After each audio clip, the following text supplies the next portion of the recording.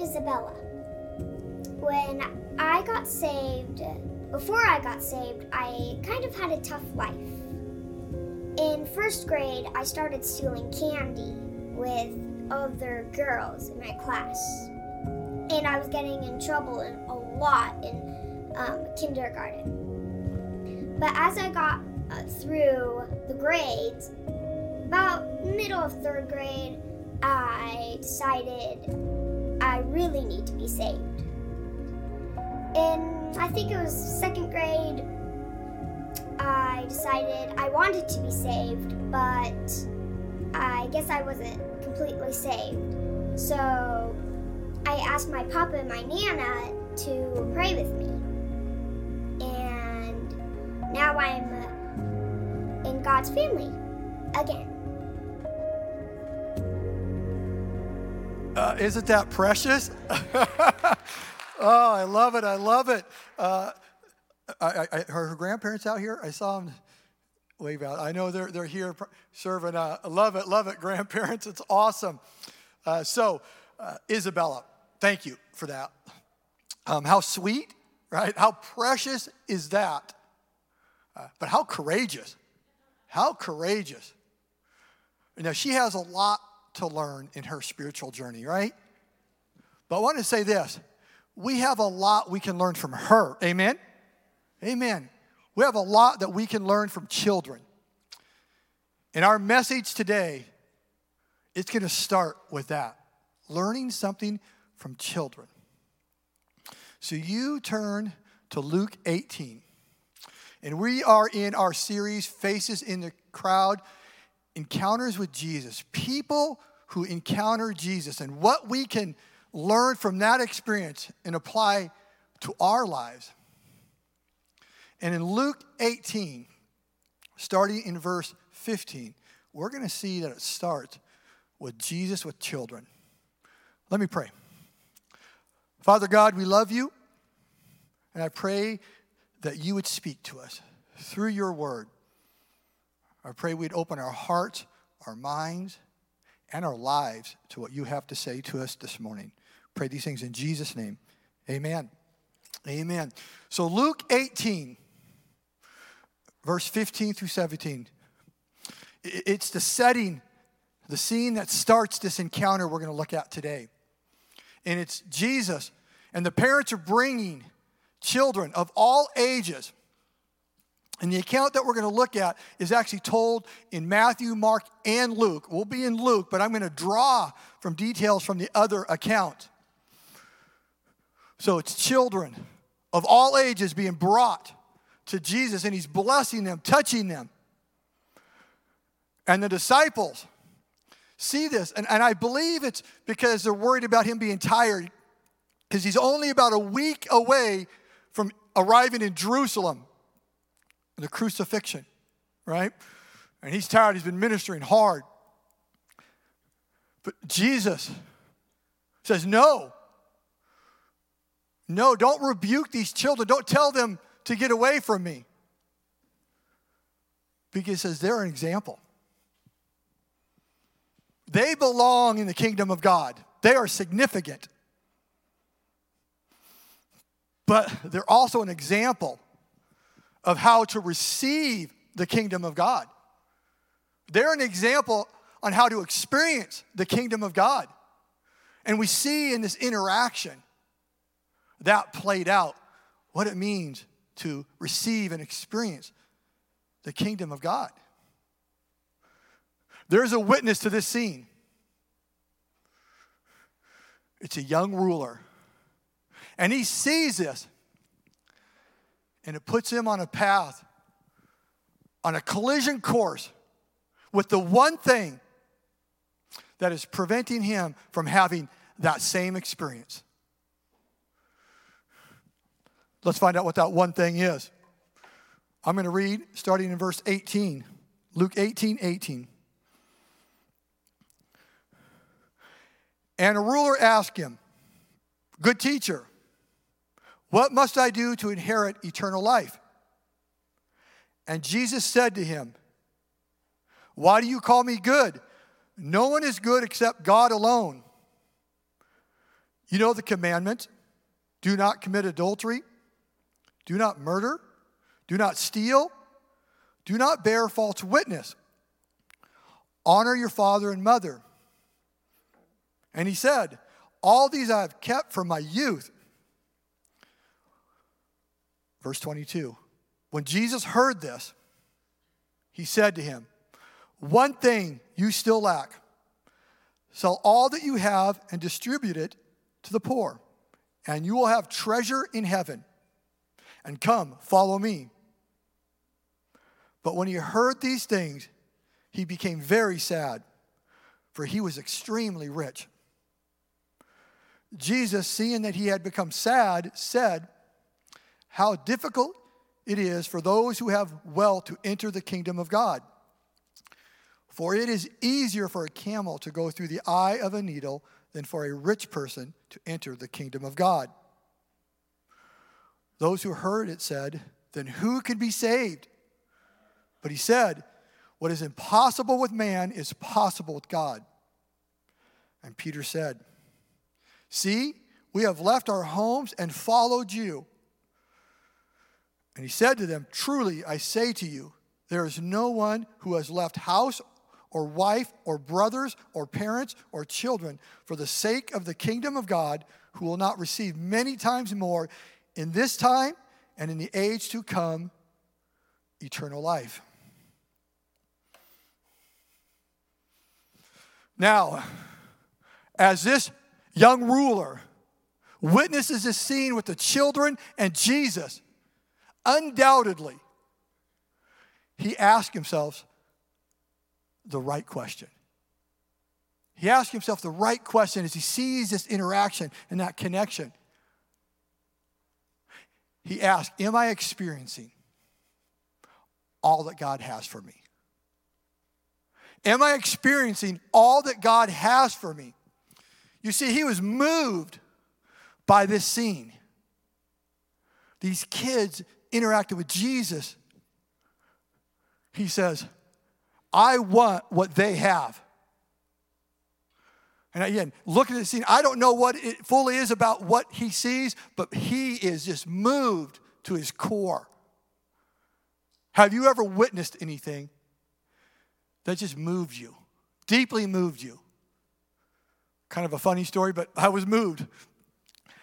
In college, I used to work as a concert security for rock concerts. And so one concert I was working was a boy band named New Kids on the Block. I wasn't a boy band fan, just so you know. There they are, okay? The New Kids on the Block. And I was working backstage, and so I was guarding their dressing room. And someone wheels in a girl in a wheelchair, probably for Make-A-Wish Foundation, to meet this super famous boy band. Every little girl loved New Kids on the Block, right? So she wheels in, and she is severely handicapped, severely deformed.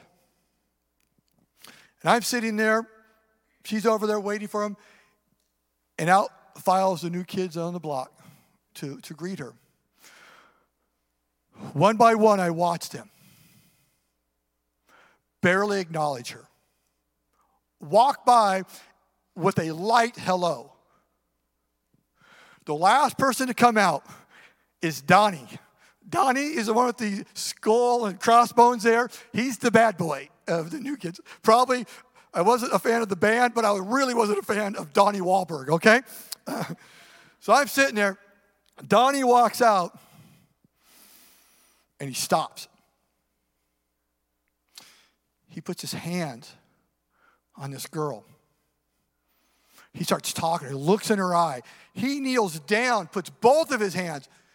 I mean, he's like literally almost in the wheelchair with her and talking to her and speaking to her. I see this girl for the first time kind of light up. A smile come across her face. And he's pouring into her. And I'm sitting there. Not a believer at the time. But I'm thinking, I want to be like Donnie. In this moment, I want a heart like that Wow. There's a scene this last week that has drawn me. And that is the women in our church. They attended a conference, the IF concert last week. Debbie came up and she shared about it. And man, they are radiant with passion for God. I'm saying, I want that. I want that. That's amazing. My wife was on fire. Just before the service, someone pulled me aside and a woman spoke to me about this. I want what they have. That's what this young ruler was feeling, what he's asking himself. And that led him to run. As Jesus was leaving the scene with the children, he runs, Matthew tells us, and falls on his feet before Jesus. And he asked him, what must I do to inherit eternal life? Verse 18. What must I do to inherit eternal life? He says, I want in. I want in the kingdom of God. See, the topic in this encounter is the kingdom of God. What the kingdom of God is a life with God now and forever. It's the whole package. He says, I want in to that life. I want more than I am experiencing in my relationship with God. You can tell by this encounter that this is a, quote, quote, faithful Jew. Probably a ruler in the synagogue. I want more. I want all that God has for me. I'm curious. Have you ever asked yourself that question? Am I getting all that God has for me? Have you ever asked him for more? I want more of you. I want all of you. That's what he asked. He asked Jesus that. And Jesus responds with a question. Because when the young ruler approached Jesus, he addressed him as good teacher. And Jesus says, why do you call me good? For a Jew, there was only one good teacher. No rabbi was a good teacher. Only God is a good teacher. So Jesus' point is, why do you call me good? No one is good except God alone. What he's saying is, this question you have, only God can answer. And you've come to the right person. You've come to the right person. So Jesus uses this. And now he answers him. He answers him with a challenging answer. He says, go back to the basics. Go back to the basics. Now, if you want to champion anything, it will always start with the basics, the fundamentals. I learned this when I was a high school football coach. We wanted to be champions, wanted to be the best. So I said, okay, team, we're going to go watch the best football team in the world, the Seattle Seahawks. Do I get an amen? Come on. So I took my high school team and I went to the Seahawks football practice. And there we stood on the sidelines and we all eagerly watched. You know what we saw? We watched this football team who would win the Super Bowl doing what? The fundamentals. The basics. We're all looking at each other like, what? We do that drill. We do that. We do that. They're doing the exact same things we do. In fact, the things we did in Pee Wee football.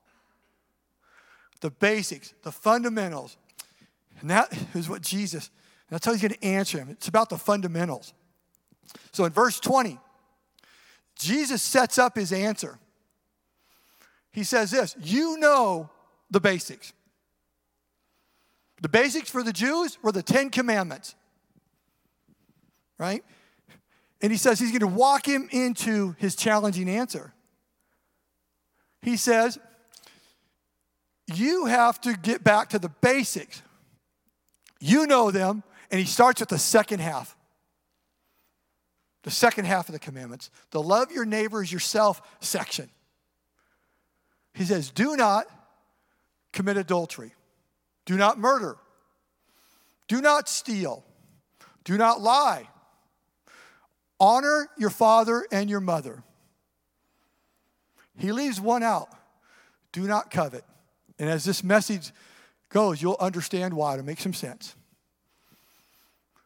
The young ruler, he says, success. I've done all these things since I was a youth. All my life I've done those things. And Jesus uses that setup to kind of land his challenging answer.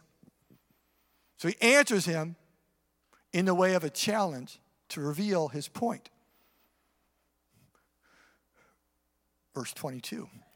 He says, looks at him. He's going to give this answer. And Mark's account says, looking at him, he loved him. So before he gave him this challenging answer, it says he loved him. Why? Why does it say that? Because here's what I believe. He knew how he was going to answer. And it broke his heart. He knew that he had better for him than he was experiencing. And it broke his heart how he knew he was going to answer. So he looked at him, he loved him, and he stepped in to give him the answer to his question.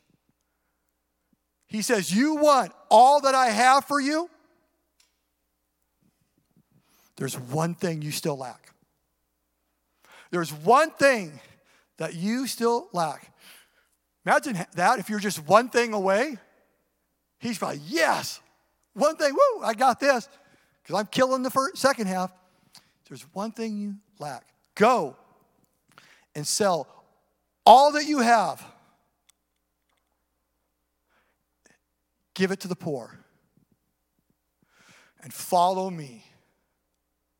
So if you do this, you will have all that I have for you. What he's saying is, go and live the first half of the basics of the 10 Commandments. To love your God with all of your heart, soul, and mind. Go live the first half out. Go live out the absolute basics, the starting point of our walk with Jesus. And that's this. Trust. Jesus' answer to his question is trust me. Put me before all things. Trust me. Trust me with all that you have. And then you'll have everything that I have for you. I was thinking about that old hymn. Trust and obey. For there's no other way to what? Be happy in Jesus. Trust and obey. Trust me. And then you'll have all that I have for you. Trust. How are you doing? Do you trust him? Do you trust him with everything you have? That's his answer. That's his challenging answer, is to trust me. Verse 23. The young ruler, he reacts to this. He becomes very sad, broken, and walks away. Because it says he is very rich. I love that. He's very sad because he's very rich. Because he's very attached. He's very attached. His heart is attached to these things. It reminds me of Pastor Pat's teaching last week when he took us to Revelation 2:4. And in there you see Jesus talking about somebody's first love they had for Jesus dwindling, getting less. And that's what happened to this young ruler. His love for God had dwindled to a place it was replaced with the love of things. His heart attached to his wealth. And Jesus emphasizes what they're learning there, because the disciples are with him, they're listening, they're watching this.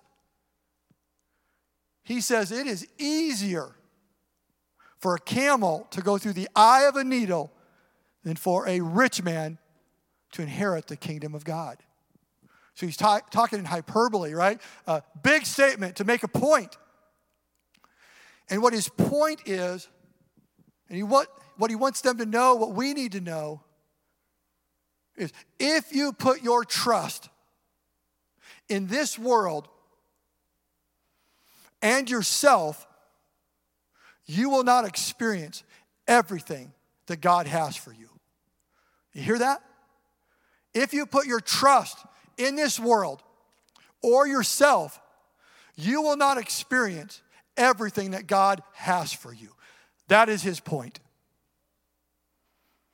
So how do we respond? How do we respond to this encounter? Well, I'd say this, we respond exactly how the disciples did in verses 26 through 30. They responded by realizing and learning of the reward that God had for them. So it starts with you realizing your reward. In verse 26, as they're listening to this, they say this is, then who can be saved? Who can be saved? Who can enter into the kingdom of God? Who can live in the kingdom of God? And the point is this, as we look at this scene unfold, we all have one thing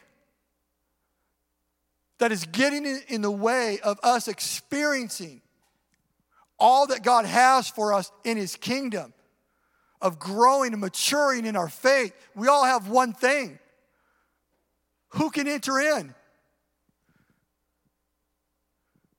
Many people have a one thing that is preventing them from entering into the kingdom of God, taking that first step of trusting and receiving Jesus Christ as their personal Lord and Savior.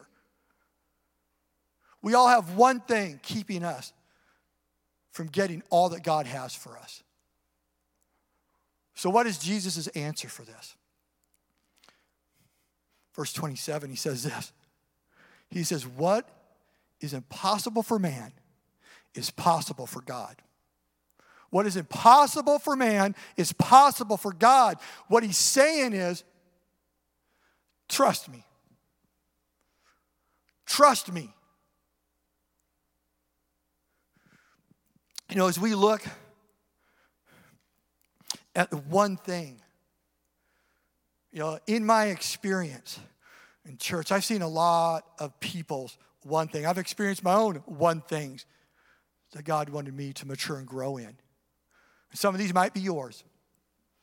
I've seen people that their one thing that they're struggling trusting God with is money. Very common. They trusted God less and less as they got older and older because they wanted things. They wanted the security of the world. And they lost trust in God. I've seen people, and yours might be, health. I've watched people get a diagnosis or know somebody who got a diagnosis and walk away from the faith because the outcome did not land where they thought it should. They didn't trust God and his will and his plan. I watched relationships. People's one thing be relationship. I saw them. A lady, I was one of the kids I was coaching in football. You know, I've known him for 10 years. I worked in a church. I was volunteering as a football coach. Knew him well. I was talking to her one day. And she tells me that she used to be the Sunday school coordinator at the church that I used to work in.